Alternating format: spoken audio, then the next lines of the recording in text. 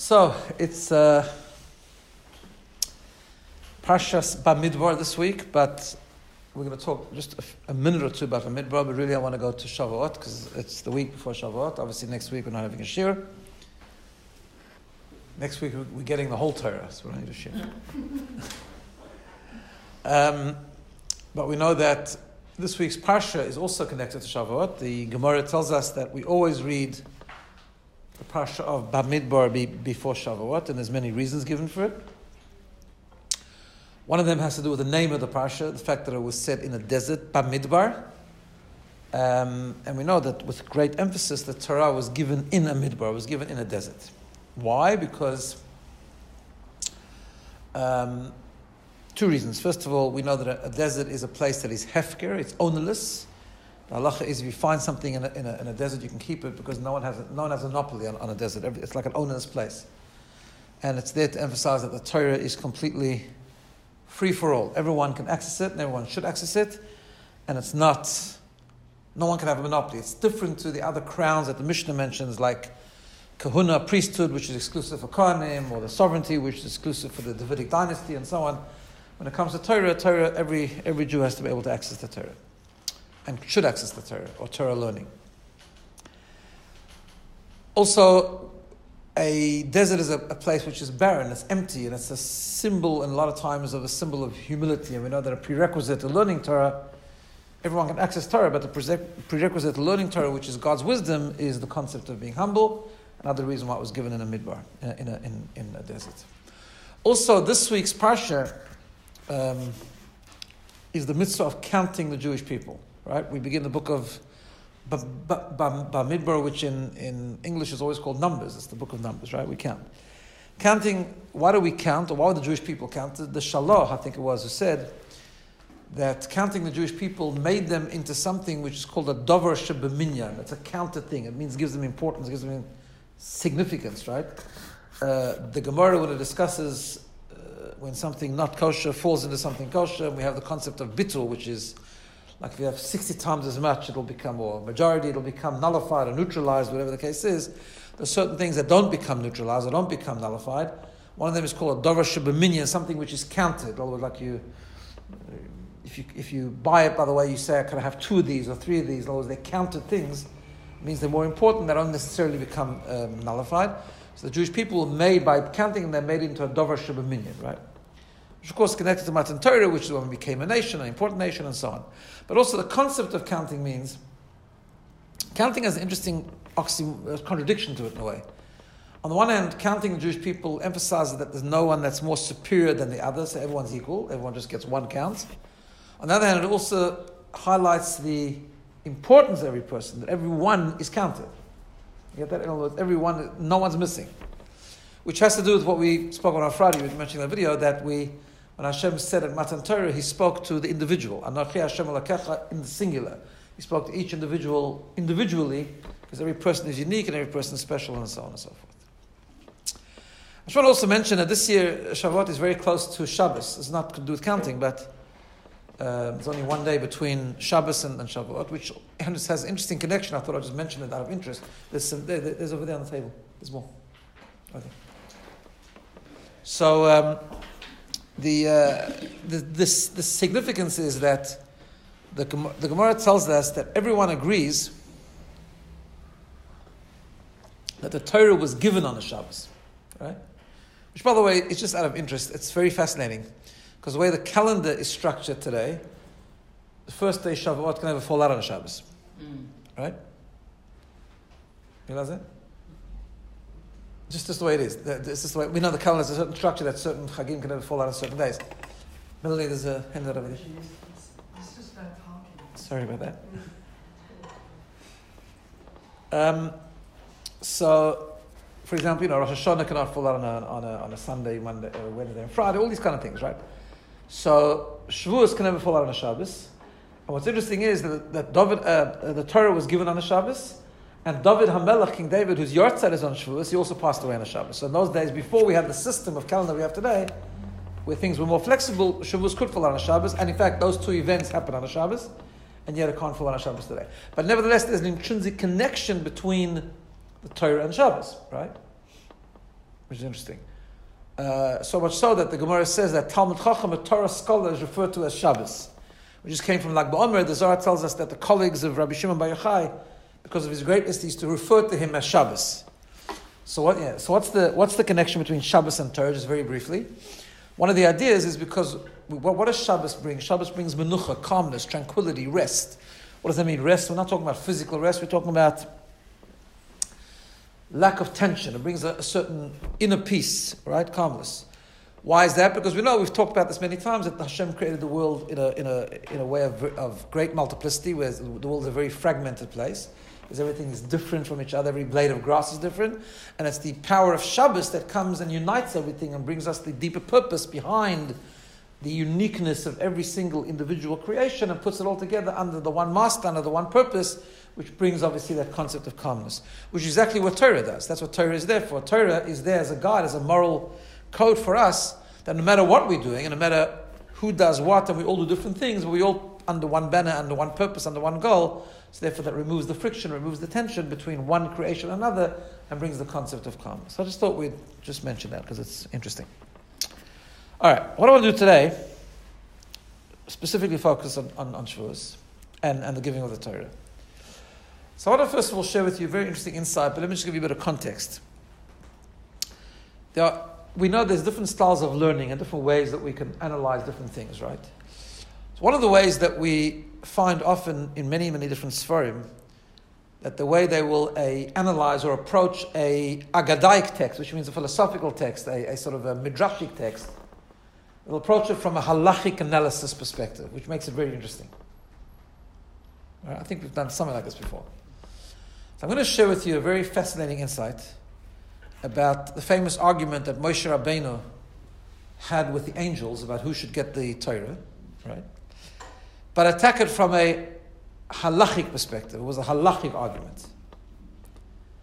And we'll see from the text of the Gemara of why Moshe Rabbeinu eventually won the argument, and at the end I'm going to try and derive from that some lessons we can learn in terms of how we have to approach the Torah. Yeah. So if you didn't do it from an halachic perspective, what would be an alternative? Well, normally we do it from a Kabbalistic perspective, a philosophical perspective, a Rashi perspective, right? It's not often that we combine the two. In other words, we know that part of the Torah learning, there's a halachic part of Torah, and then the Gemara has parts of the Gemara which are not known as halachic Gemaras. They're known as what we call Agadah, which is like Midrashic Gemaras, or like Medrash, right? Where they're normally understood philosophically. So like the argument between the angels and Moshe Rabbeinu, it's a philosophical argument. You know, the angels said, but Torah belongs more in heaven because it's such a holy thing. Moshe Rabbeinu says, no, it belongs down here, and he brought proof. That's more philosophical, yeah.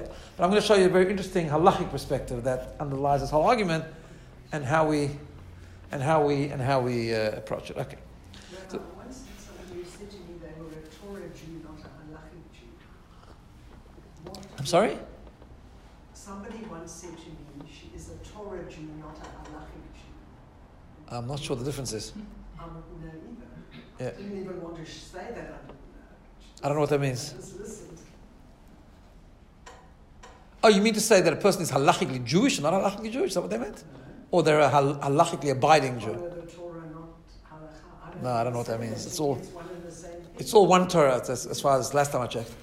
All comes from the same God. Torah Jew, not a halachic Jew. No, we're all striving to be everything because it's one Torah. No, but I'm talking now about systems of learning. I'm not talking about what type of Jew we are. Right? Okay. So have a look at your land. Now we have to actually learn the Gemara inside. It's a bit of text, but I'll try and translate it as best as I possibly can. So, says the Gemara, famous Gemara. This is the section in the Talmud where it talks about the giving of the Torah and all the stories behind it and so on. So, Amari Bishur ben Levi, this is a Midrash Gemara. Bishur ben Levi says, B'shah she'olah Moshe lamorim. Moshe Rabbeinu went up on high.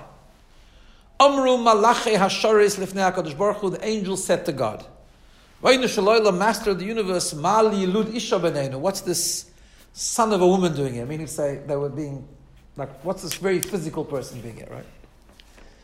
Amar Lehen, Hashem said to the angels, Lekabel Torah boys, come to get the Torah, come to receive the Torah, right? Amar Lefanov, so the angels said to Hashem, God, Chamuda Genuza, this amazing treasure, Shegenuza Lach, that has been hidden with you, stored up in your treasure, so to speak. Sham meyos v'shivim v'arbon, 974 doros generations, koidim shenivra ha'olam. That's a separate discussion of exactly what that means. But 900, it's been with you for 970 generations before the world is even created. Atom mevakesh litna labasar v'dam, you're going to give this to a person of human flesh and blood? And they quoted a pasuk in Tehillim, says the Medrash. Who is man that you should remember him? Who is the person you should even think about him? Hashem Adonenu Mo'adeshimcha b'chol aretz. God, our Master, your glory is and your name is in the whole earth, in the universe. Asher tznohoitcha l'shamayim. Give your glory in heaven. If you want to give away your Torah, give it to us. Right? So this came time that Hashem says, it's my Torah, but I'm giving it away. The angel said, give it to us. We have claim to it. Amar le'akadosh baruch hu leMoshe. So Hashem said to Moshe Rabbeinu, Hachzir lehen tshuva. You better answer them. Stand up for yourself. You want the Torah? Put up a defense. Right? Amar lefanov. So there's a part that's missing over there because Moshe Rabbeinu was scared, it says, and he said, I'm scared of these angels, they're going to consume me. Hashem said, I'll help you, don't worry. Anyway, okay, so what was the argument? Amar lefanov. Hashem said, so Moshe Rabbeinu said to God, Rabbeinu Shalayla, Master of the universe, Torah Sha'atanoisili, this Torah you're giving me, Maksivbo, what's it written in it? Anoichi Hashem Elakecha Asher Etasicha Meretz Mitzrayim. I am Hashem your God, who took you out of Egypt. Amalahen, so he turned to the angels and he said, I want to ask you, Mitzrayim Yiradatem, you went down to Egypt. Lefara Hishtabadatem, you were slave to Pharaoh. Lama Torah Lama Lechem, what do you want this Torah for? Okay. Then he continued to, once he got going, Moshe Rabbeinu. Shuv Maksimbo, he says, what else is written there? You shouldn't have false gods, you shouldn't have other gods, you shouldn't serve idols. What? You guys live among pagans who were involved in pagan worship. Shuv Maksimbo, what else is written there? Zochar Zim Shabbos Lakatshe, it says you should remember the Shabbos. You work, you need Shabbos. What, you shouldn't swear falsely. What, you guys have business, you have claims, you have litigation. And it says you should honor your father and mother. Do you have a mother? Do you have a father? Also it says you shouldn't murder, you shouldn't commit adultery, you shouldn't steal. I want to know something. Do you have jealousy? You have an evil inclination. Hashem admitted to Moshe Rabbeinu, you're right, Torah went to us. Okay. So, what was the argument? So again, I'm going to share with you a perspective. This, what I'm going to share with you now, is discussed by many great authors, like the Chidah, great Sephardi sage, the Cheskuni, Sheris Yaakov, the Lubavitch Rebbe has a whole talk on it, and we'll talk about it from a few different perspectives. Okay. So many of these commentaries say that the Malachim, the angels, had a halachic claim to the Torah. What was the halachic claim? So let's have a look. Have a look at your handout, and let's look at Rambam. There's a law in laws of selling property, selling fields. Remember, when the Jews came to Israel, it was a very, very agricultural society. People owned lots of fields, right? And people bought and sold fields and so on as time went by. So there's a law, an ethical law called bar metzra. It means the neighbor, essentially. Someone who has a field on the border of my field. And it goes like this. Let's have a look in the Rambam. V'lo yoit, Ella, says the Rambam, not only this, what he was talking about before, but he introduces a new concept. It comes from the Gemara, obviously. Hamoicher karka shaloi, someone who sells a field, la'acher to someone else. Even if you already sold it, but so the scenario is like this: my field is for sale. My neighbor wants the field, and I decide, no, I'm selling it to someone else who lives far away, and I do that, even if I've done it. That's unethical. The neighbor has first claim. Not only that, yesh lachaveiroi should be tzad hametzer. My neighbor who's on my border, litain domim lolekech, is actually able to pay and give money and buy the purchaser out. Ulasalek, I say, remove him. Right? That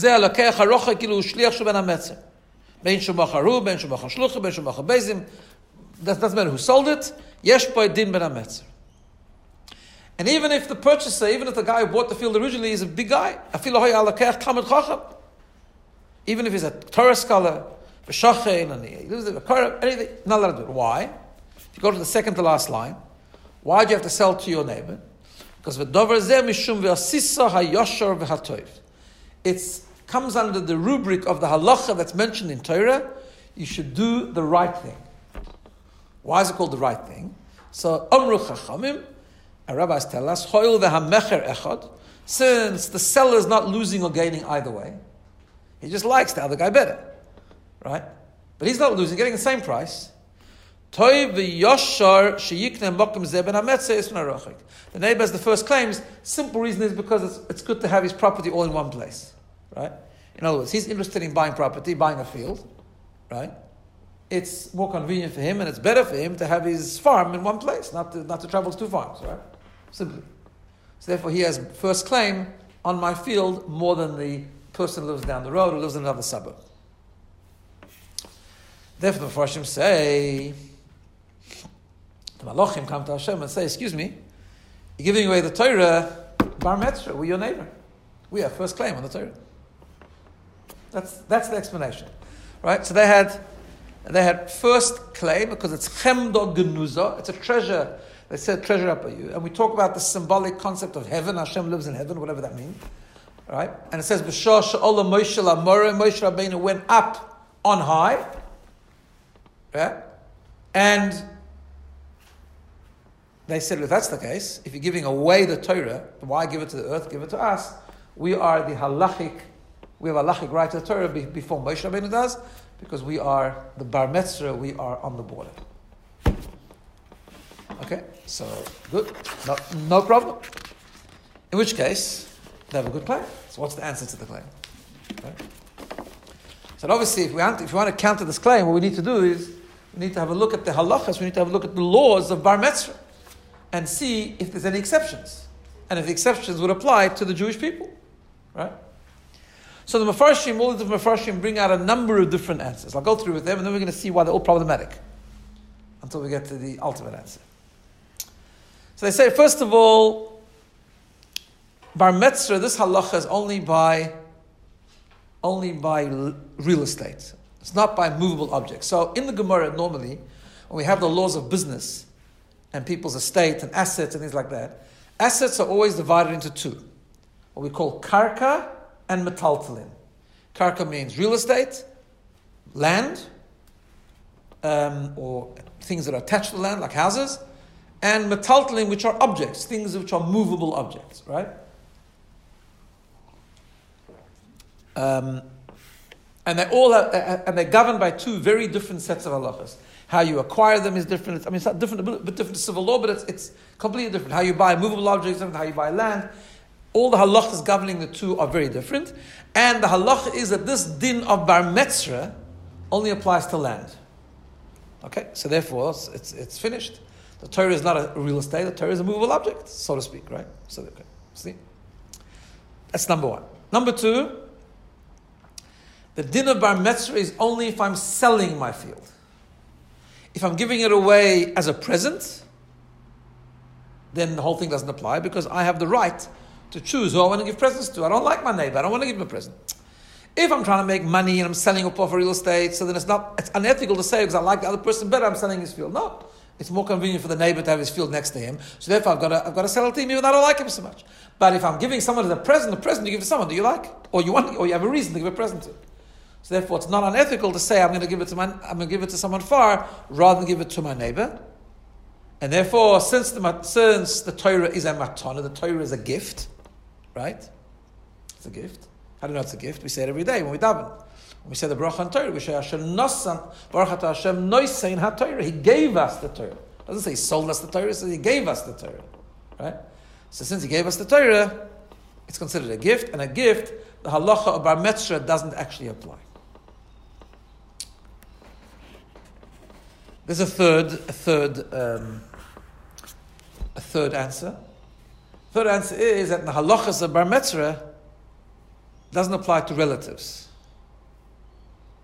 So, if my son wants to buy my field, then I'm allowed to sell to my son, right? I don't have to sell to my neighbor. So, since the Jewish people are considered we related to God, In fact, the Torah says before we're given the Torah, Hashem told Moshe Rabbeinu, Bonim atem laHashem Elokeichem, you are children to Hashem. Right? And Malachim are not referred to as that, the angels are not referred to as that. So therefore it doesn't apply. Hashem wants to give us the Torah, he has perfect right. So therefore, the Malachim lose their claim of Bar Mitzvah. A fourth answer that's given is that Moshe Rabbeinu, it says about Moshe Rabbeinu, there's a Chazal tell us that Moshe Rabbeinu is referred to in the Chumash as Ish Elokim, a godly man. Right? What does that mean? That means that Moshe Rabbeinu says, the rabbis tell us, was not really a human like the rest of us. He was called Chatzi Michetzio V'Lamato Ish Michetzio V'Lamaylo Lakim, which means sort of half downwards he was a person, but half upwards he was an angel. He was a godly being. So Moshe Rabbeinu considered both. He considered like a human being, he was also considered like an angel. In which case Moshe Rabbeinu is also a neighbor.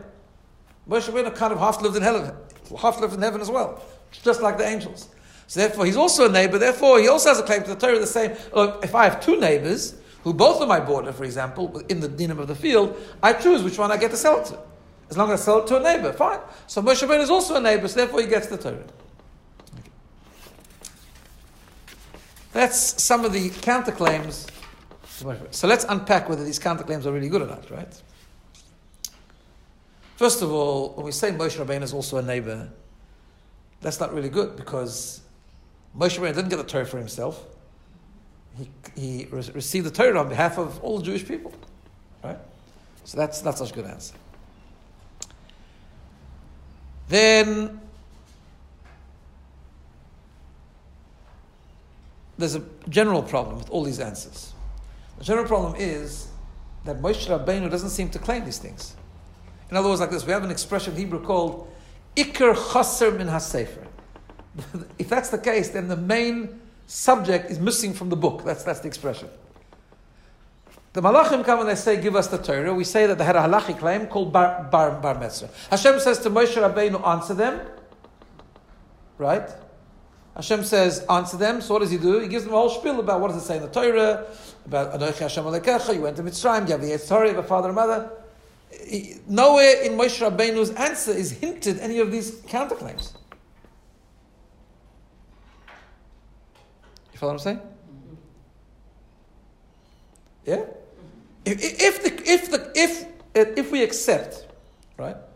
If we accept that the claim of the Malachim was Bar Mitzvah, then you would expect to find in Moshe Rabbeinu's answer some hint to the halachic counterclaims. Right? If I say, Al Pi halacha, you owe me $1,000, and I give you a reason why I think halachic you owe me $1,000, your answer has to be why halachic I don't owe you $1,000. Not some unrelated excuse. Why I don't deserve that $1,000. What? That's not the point. I didn't ask you if I deserve it or not. I said I have a claim to it. So Malachim was saying they're not asking whether the content of Torah applies to them, doesn't apply to them. And anyway, we have all these different mefarshim. I mean, that's a general question, by the way. What did it mean the Malachim wanted the Torah? Right? What does it mean anyway? What? They didn't know. They were so stupid. They didn't know what it says in the Torah. They didn't know that it's about earthly matters. But of course, it's not exactly like that. The Malachim didn't want the earthly matters anyways. They wanted the esoterics of Torah. They wanted to be able to connect to the spirituality in Torah. We know Torah speaks on many levels. Torah speaks on many languages. It's not, and it speaks in the human language. It speaks in the heavenly language as well. So obviously, they didn't want to keep Shabbos or keep the mitzvahs the way we wanted them. But there's still a very good reason why they wanted the Torah. They would still benefit from the Torah on a spiritual level. Right? So Moshe Rabbeinu saying that it's all physical, what does he mean? In other words, and where's the counterclaim to the halachic argument? And then just let's unpack some of the other answers, anyways, which don't seem to be that sound. Right? We said before that one of the reasons we said that Bar Mitzvah only applies to land; it doesn't apply to movables. Why? There's a reason for it. Why? Because we say like this. If I'm selling a field and my neighbor is next to me and he says, listen, I'm next to you, therefore I need to buy your field. That makes sense, because if I sell my field to somewhere else, he can get another field, but it's not the same. That field that he will get is not the same as this field. In other words, what I am selling, he can't get anywhere else. What am I selling? A field next to him. All right? That's the ethics behind it. The ethics is that I'm selling a product which he cannot get anywhere else, and because as a neighbor, I have an ethical responsibility to do that for him. Movable objects, I'm selling, I don't know, I'm selling a barbecue. That's a bad example these days. But anyway, I'm selling a barbecue. Okay? Right? In one store, hopefully. Yeah. Right? I'm selling a barbecue. So the guy says, I'm your neighbor. I said, there's plenty of barbecues. What's the problem? Go to plenty of barbecue stores around, right? You go to a barbecue store, make sure you find one this time and bring it home. Why do you want my barbecue? That's why it doesn't apply to movable objects. But that's not good enough when it comes to the Torah. The Malachim knew what they were talking about. Malachim says, you're selling an object, we wanted you, we're your neighbor. Hashem can't say to them, go get it somewhere else. You can't get it somewhere else. There's only one Torah. So the reason that Bar Metzra doesn't apply, the ethics behind Bar Metzra doesn't apply to movable objects, doesn't apply to the Torah. Because Hashem is selling one thing, which is only one thing, it cannot be purchased anywhere else. So therefore Malachim do have a claim. So how can we answer that because the Torah is not real estate, right? Then we said before that it only applies to selling, it doesn't apply to if you give a gift. So that's not so simple. We find references to the Torah in all things, which is a separate discussion of why the Torah is called so many things. But there is a reference to Torah as inheritance. There's a reference to Torah as a gift, and there's also a reference to Torah as a purchase.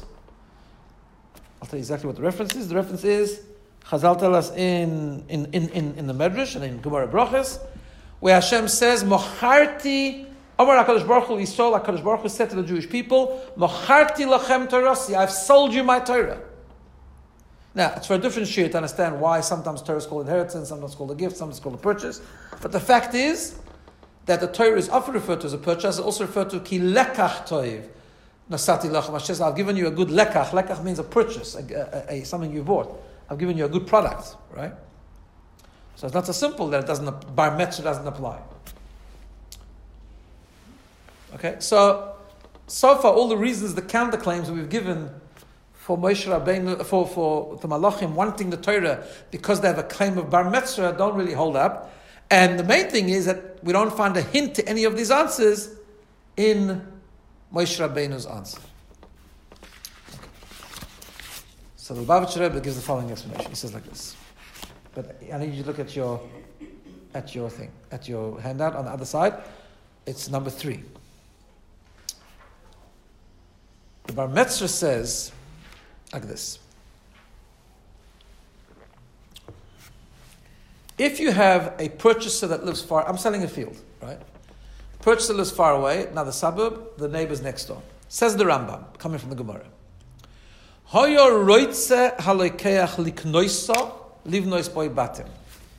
If the the distant purchaser, wanted to buy the field to build houses, to build homes, and the neighbor wants to buy it as a field to plant, to plant and to get produce, then I can sell it to the other guy. I should sell it to the other guy. The distant purchaser comes first. Mishum Yishuv Haaretz. Because building homes, settling the land takes precedence. If Ein Boy Din HaMetzer, against building a home, there's no din of Bar Metzra. That din doesn't apply. Oh. Now says the Rebbe like this. Why do we get the Torah? What's the purpose of the Torah? What's the mission of the Torah? So we've said this hundreds of times, the famous Medrash brought down in Hasidic philosophy a lot, that Hashem gave us the Torah, Hashem created us, and Hashem created the Jewish nation and the Torah, in order that we should build a dira lo yizbarach, a home for God in this world. Right? For a home for God, we can only build in this world, as we'll soon see. And that's why Hashem wanted the home. And what does the home mean? Dira betachtoinim. He wanted a dira, he wanted a home in the lowest form of existence. Right? A home where he could live. As the Medrash says, Nis'aveh HaKadosh Baruch Hu, Hashem desired to have what's called a dira b'tachtonim, a dwelling place down here in this world. He wanted us to welcome him into this world. What does it mean, a home? We need to define the word home. A person doesn't only live in their home, right? A person lives many places. You're not in your home now, you're here. You go to a shop, you go to I don't know, anything, right? You go to visit someone else. What does a home mean? So in Hasidic philosophy, it defines the word home like this. A home is a place where you are there, your essence is there. What does that mean? You know, people behave very differently in their home than they do elsewhere, right? It's a fact. When you go somewhere else, it depends where you're going, but normally you behave differently. It depends, right? If you go to a wedding, you dress up in a nice wedding. If you go to a sports thing, you give whichever sport, whatever. If you go to guests, you're a bit more reserved, right? A person comes home, you walk around how you want, right? You say what you want. Not always a good idea, but yes, you say what you want, you act how you want, you lounge around like you want, right? Why? Because when we go somewhere else, the whole of us is actually not there. Meaning, physically we're there wherever we go. But we're there for a particular purpose, and therefore a part of us is expressed there. So whatever part of us is expressed in that particular place, whether it's learning, whether it's davening, whether it's sports, whether it's entertainment, whether it's shopping, whatever the case is, that's the part that's doing that function. And the essence of who we are is kind of hidden, kind of kept behind. When we come home, our home is a place where you live. And therefore, the rest of you is not important. It's you. And therefore, I am who I am, and I do what I want. Right? When Hashem wanted a home in this world, what does that mean? Hashem didn't just want us to reveal aspects of godliness in this world. He didn't just want us to reveal some manifestation of a godly revelation in this world. He wanted us to reveal Him in this world. He wants to feel comfortable in this world. Now, the revelation of that will only come when Mashiach comes, right? Okay, but that's separate. But now we're bringing Him here, and the fact that He lives here through mitzvahs and Torah and so on and so forth will only become much more apparent when Mashiach comes. But the process is happening now. So through Torah and mitzvahs, we build a home for Hashem, and we build a home for Hashem in His essence. Therefore, when you build a home, the din of bar mitzvah doesn't apply. How does it answer the overall question? Now we understand Moshe Rabbeinu's answer. Moshe Rabbeinu was fully aware that the Malachim didn't want to do kibbud avayim. They didn't want to honor their parents. They don't have parents. He was fully aware that they don't have to don't commit adultery in the simplest sense of the word, literal sense of the word, because he knew what they wanted. He knew that they wanted the spiritual aspect of Torah. Moshe Rabbeinu knew that. And he still gave the answer that he gave. Why? He said, you are claiming bar mitzvah, you're claiming you have halachic right, you've forgotten the purpose of the Torah. We are buying this piece of product not because we want spirituality, not because we want aspects of godliness, not because we want to profit or benefit from it like you do. You'll have tremendous benefit from the Torah. But we don't want just benefit from the Torah. We're building a home for the essence of Hashem. Where? The way Hashem wanted one. Where? Dira betachtoinim, a dwelling place down here in the lowest form of existence. What's the proof that it's the lowest form of existence? Look at the Torah's application. What's the tachlis of Torah? Honoring physical parents. Overcoming a challenge and a temptation for adultery. Overcoming a challenge and a temptation to steal.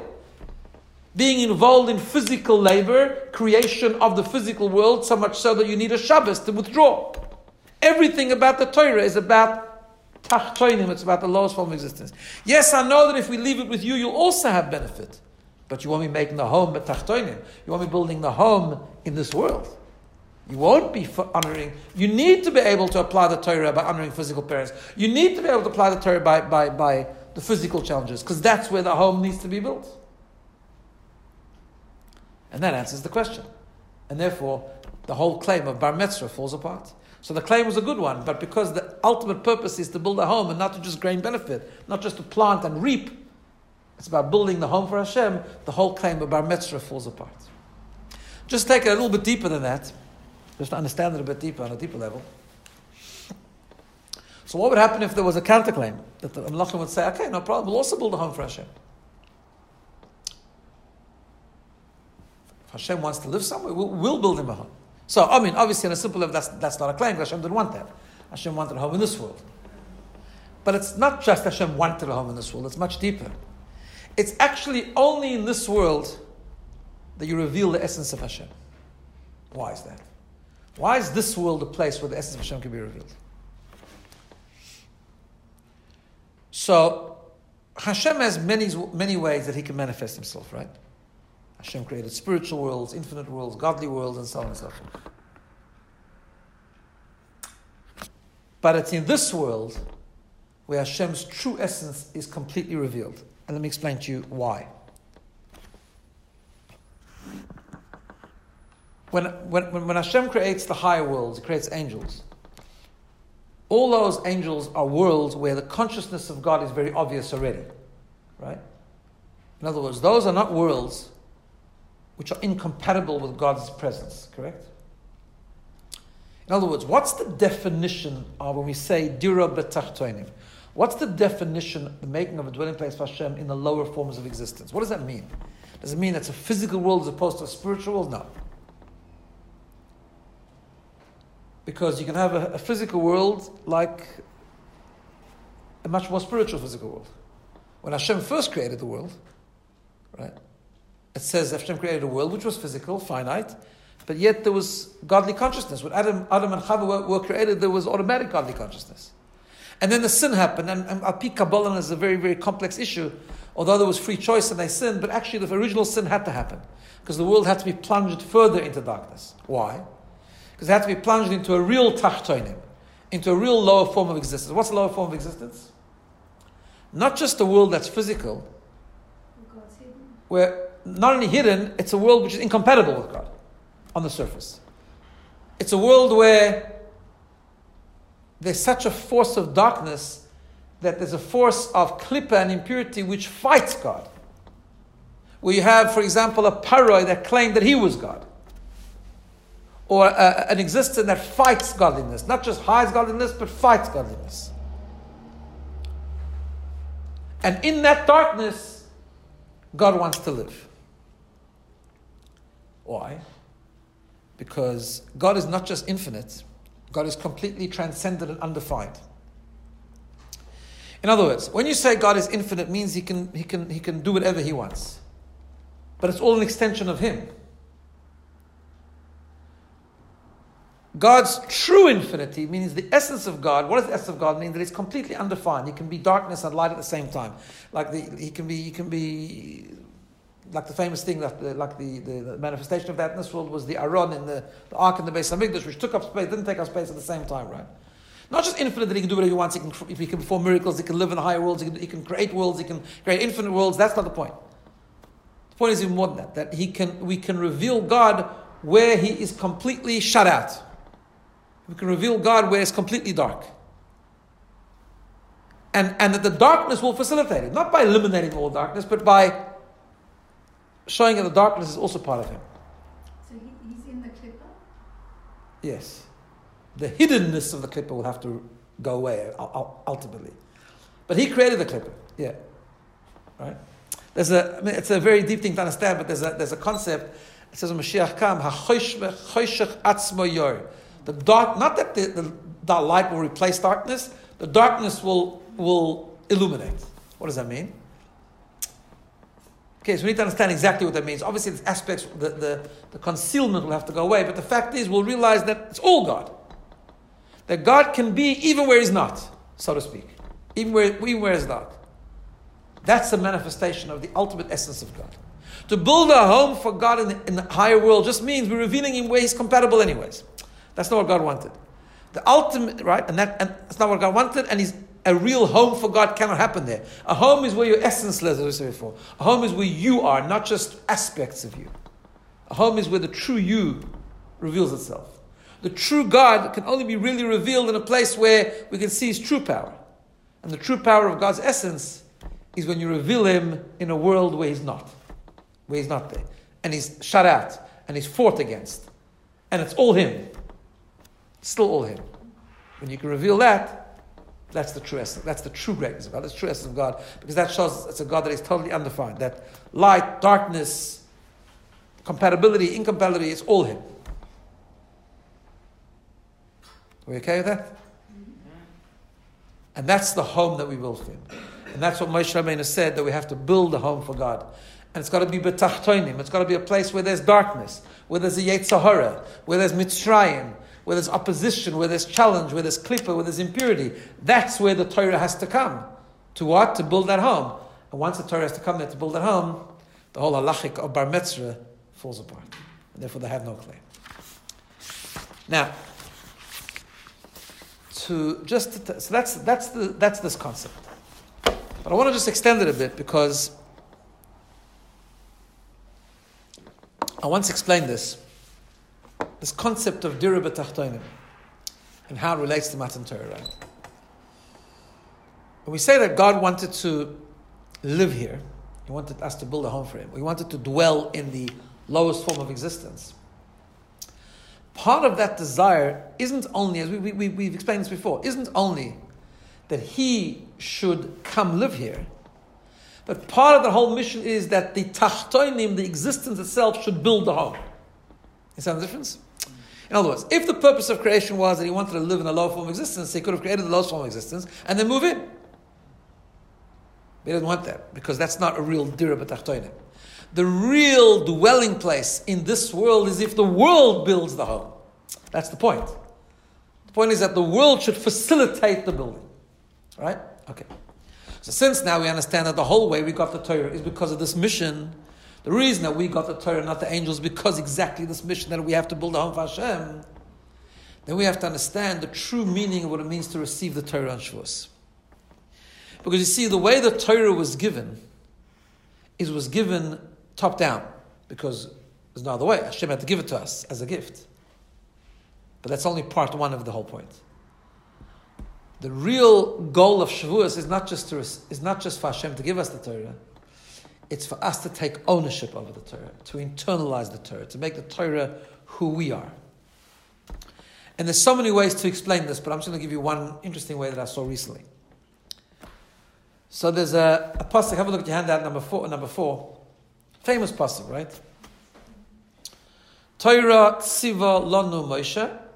Moshe Rabbeinu told us the Torah, Moirasha Kehilas Yaakov. It's an inheritance for the congregation of Yaakov. Okay.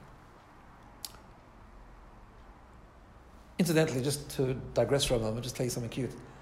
So, we know that we are taught that when Hashem gave us the Torah, He said the first two of the commandments, right? And then we couldn't handle it anymore. So it says in the Chumash, and we said to Moshe Rabbeinu, why don't you hear the rest and give us the rest of the Torah? And the rest of it, so we heard directly from Hashem the first two commandments, and the rest of the Torah was given by Moshe Rabbeinu, right? So there are 613 mitzvahs in the Torah, correct? If we heard two of them from Hashem, so how many are left? 611. Torah has the gematria of 611, and that's how we say, Torah tziva lanu Moshe. Moshe Rabbeinu gave us the Torah, He gave us 611 mitzvahs. Because the first two came directly from Hashem, Moshe Rabbeinu gave us the rest. That's just a nice little thing. Okay. What does it mean? He gave us the Torah. Moirasha Kehilas Yaakov. It's an inheritance for Yaakov. What does that mean? So the Gemara says, it's Gemara in Pesachim, right?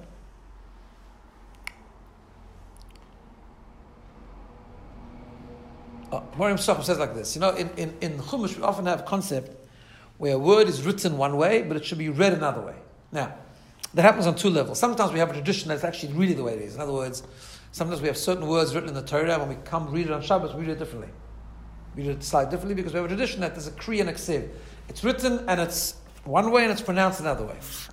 But sometimes we read it the way it's written, but yet the Gemara says if you really want to understand this word properly, you understand the depth of it, you have to read it a bit differently. Even though we don't actually do that in Chumash, but in the Torah, but you have to understand what's really behind this. So the Gemara says like this. Don't read the word Moirasha. Don't read it like that. Read it, it's actually supposed to be read Me'oirasa. Me'oirasa. What does the word Me'oirasa mean? Betrothed, engaged. The Torah is engaged to the Jewish people, like a bride engaged to a groom. Right? What does that mean? Right? So we know that there is a relationship between the Jewish people and the Torah like a chassan and a kala, right? We know that. That's sort of Hashem gave us the Torah. There's references to Hashem saying, I'm giving you my daughter in marriage and that kind of thing. There's one relationship we have where we are the bride and Hashem is the chassan, right? That's one relationship. But there's also a concept with us and the Torah. That Hashem says, I'm giving you the Torah, I'm giving you my precious daughter, look after her, and the Jewish people marry the Torah, right? There's a famous story of Rabbi Akiva Eiger. You know, on Simchas Torah we have this thing called a Chassan Torah, right? what's the idea of a Chassan Torah? That the person he represents, he finishes the Torah, so he's the Chassan, who's the Kala of the Torah, right? So they tell a story about Rabbi Akiva Eiger, beautiful. Rabbi Akiva Eiger was a genius, a Torah giant, lived a couple of hundred years ago. Very, very fascinating person. And he lived in a German town called Posen, I think it was. And in his town, there was the minhag that you give the rabbi a Chassan Torah, right? Because he's a person that is steeped in Torah learning, so he's a person that used to get the honor of Chassan Torah every single year. So I tell a story that my Zayda told me the story, that on the 50th anniversary of Rabbi Akiva Eiger getting Chassan Torah, on the 50th Simchas Torah, he finished the Aliyah and he walked down, and someone heard him say to himself, he says, Santa Zach, he says, very interesting, he says, Shishon 50 years, he says, it's 50 years that I'm the Chassan Torah, and I still don't really know the color. I don't know the bride yet, Prophet. Okay. That's the vastness of Torah. Okay. But we have to understand the interesting thing. Why would the Gemara say this specifically on the word Moirasha? The pasuk says, Torah, Tzivol Moshe, Torah, Hashem commanded you, Moirasha Kilas Yaakov, but it's an inheritance. It's given to you as a gift. You've inherited the Torah from Hashem. Comes along the Gemara. Don't read the word inherited. Read the word engaged. I mean, what's the connection? Why that word of all things? Second of all, what does it mean the Torah is an inheritance? We spoke about this before. Is it really an inheritance or is it a gift? So on the one hand, the pasuk says it's an inheritance. We inherited it from Hashem. It's like an automatic gift. On the other hand, we learn in Pirkei Avos. In Pirkei Avos it says, "V'haskein atzmacha lilmei Torah." You should prepare yourself and work hard to learn Torah. Says the Pirkei Avos, that's in chapter 2. She'eino yerusha lach. It's not an inheritance. You got to earn it. Make up your mind. It's an inheritance, not an inheritance. Right? So, just to give you a bit of context here, because today weddings are done a bit differently, but I don't know if you know this, but any chuppah that happens, right? Any chuppah that happens, there are two parts to every marriage, and I'll give it to you the way it used to be done in ancient times because it was done actually in two separate times. So there's two parts to a marriage. One part is the legal part of the marriage, where the bride becomes married to the groom. How's that done? That's called kiddushin, or another word for it is erusin, betrothal, right? When I used the word engaged before, that's a loose term because engaged just means like a commitment to marry, but it was actually more than engagement, it was betrothal. In other words, arusa means when someone would give boy meet girl, they decide they're going to get married, right? So, in order to make sure that the commitment is there, the guy would take out a ring in front of two witnesses. They make a little small, very, very understated party, and he would, in front of two witnesses, give her the ring and say, Harei at, as normally said under chuppah, mekudeshes, and so on, and she would go back to her house, go back to her father's home. But she was legally married, right? Why was it done like that? Because now he knows she's his wife, she knows he's his husband, and now she got a year there was no freezers and caterers in those days, so they had to prepare for the wedding. Put together a dowry, put together a catering, put together a reception, so up to a year they had. So very often, between the erusin and the nisuin, there was a year, right? They abolished that because it was halachically and legally very dangerous to do such a thing. Because a woman is married to a man, she's legally married, which means she's technically a married person. If something, God forbid, happens, you end up going with another man, it's like adultery, and then who knows what happened with the children. It's not a safe thing to do. So they decided, no, it's all going to happen at once. But today, you know why under chuppah there's two sets of borei pri hagaf and there's two sets of brachas? Right? Yeah, but you notice that, right? Yeah. So you make a one bracha, and then he gives the ring, then you make the seven brachas. It's because these two separate procedures. One is erusin, one is nisuin. What used to happen a year later? So she was technically married already, right? What used to happen? The chuppah would happen. What's the chuppah? The chuppah is today symbolic of coming together to live in one home. And the way it was done originally was then the chassan, the bridegroom, would then go and bring his wife, who's already technically married to him, bring her into his home, which he has built for her and made sure that she's going to be comfortable and committed to taking care of her and feeding her and supporting her and so on and so forth, right? Comes to the Maharsha, I think it is. The Maharsha says that's right. The Maharsha, a great commentary in the Gemara, says this is the pshat. The Torah says the Torah is the bride. Torah is the gift, right? The Torah says Torah tzivalanu Moshe. Moshe Rabbeinu instructed us, gave us the Torah. Moirasha kilas Yaakov. It's a gift. It's an inheritance. Says the Gemara, but hold on a second. You have to understand what kind of inheritance this is. It's not fully yours. Moirasa, she just engaged to you. the Erusin has taken place. Yes, the Torah is your wife. We're not living together. It's a gift, it's yours. It's your wife. But you don't even live with her. You want the Torah to become yours? You got to go bring her home. You got to become yours. You got to have a chuppah still, right? And that's what Shavuos is all about, right? Because in order to live with her, you have to go. You can't. In fact, the halacha was that during that year where the woman was an arusa, she was only engaged. Husband was not permitted to live with her while she's still in her father's home. It's considered a wrong thing. She's technically your wife. No, you want to live with her. You want to become one. You got to go make a party. You got to bring her. You bring it to your house. You got to build her home. It's got to become yours. So therefore, that's what the Torah says. And the Vilna Gaon says something similar, right? I just want to find the. Sorry, give me 1 second.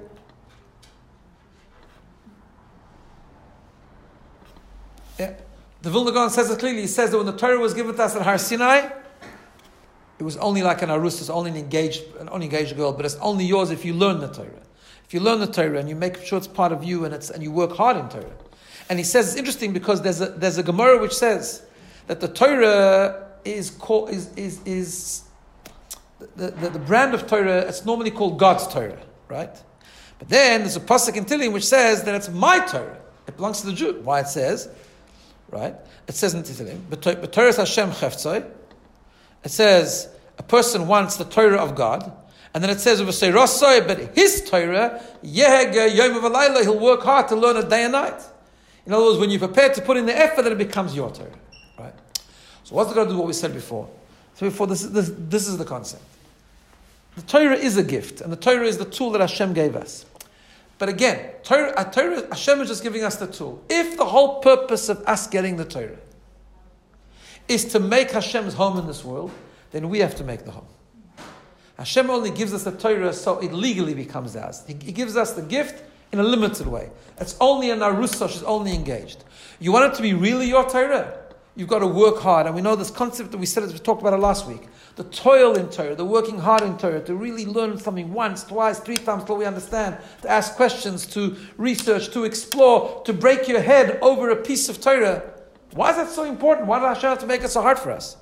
Why is it so important for us to really have to work so hard to understand Hashem's wisdom? Why can't Hashem make it a bit easier? Because then it would defeat the whole purpose.